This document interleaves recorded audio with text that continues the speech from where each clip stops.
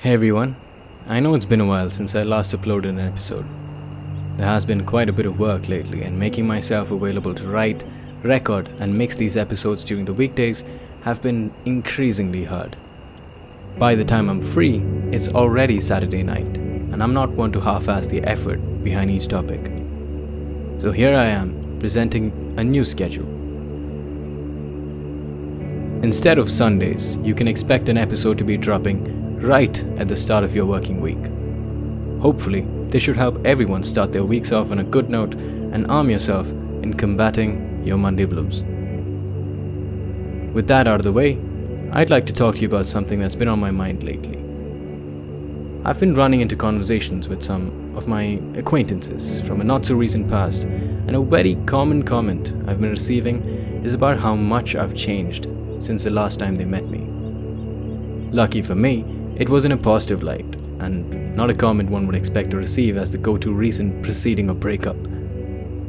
Try jokes aside, it really made me think. Had I really changed that much? I mean, I knew the efforts were made, but I didn't realize how evident the changes had become. These efforts were not without their challenges, however. I'm not sure how many of you would relate to this, but the number one difficulty I faced was my own sense of identity. The thought that a certain set of actions, words, or ideas would be foreign to me. That they would be so out of character. Like Phoebe giving up vegetarianism in Friends, or the fact that I just referred to a TV show that I haven't fully watched yet. I was fearful about my own judgments. Would myself and others label me as being pretentious or a fake? As the imposter syndrome kicked in, I tried to silence my thoughts with the echoes of every TED Talk ever that had told me to fake it till I make it. But I didn't want to be a fake.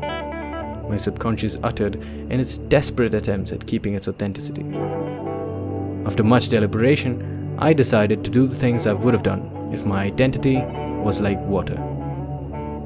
In my case, the hardest thing to do was being expressively nice to somebody.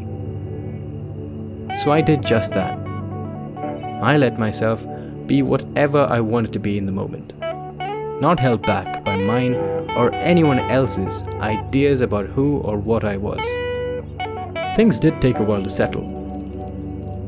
I've had moments where even my closest friends would say that I was being unpredictable, or that they could never quite get a good read on the kind of person I was being, despite my transparency. There were a lot of ripples in my behavior as well, but in time, the water did settle. I developed principles within the fluidity, philosophies of my own making, subject to change for when I feel the need to.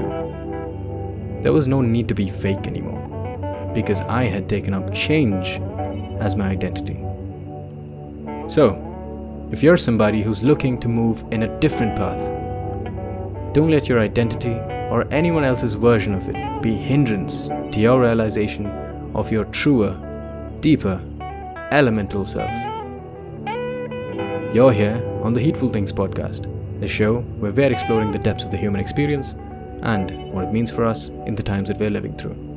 And as always, I'm your host, Safal Adam.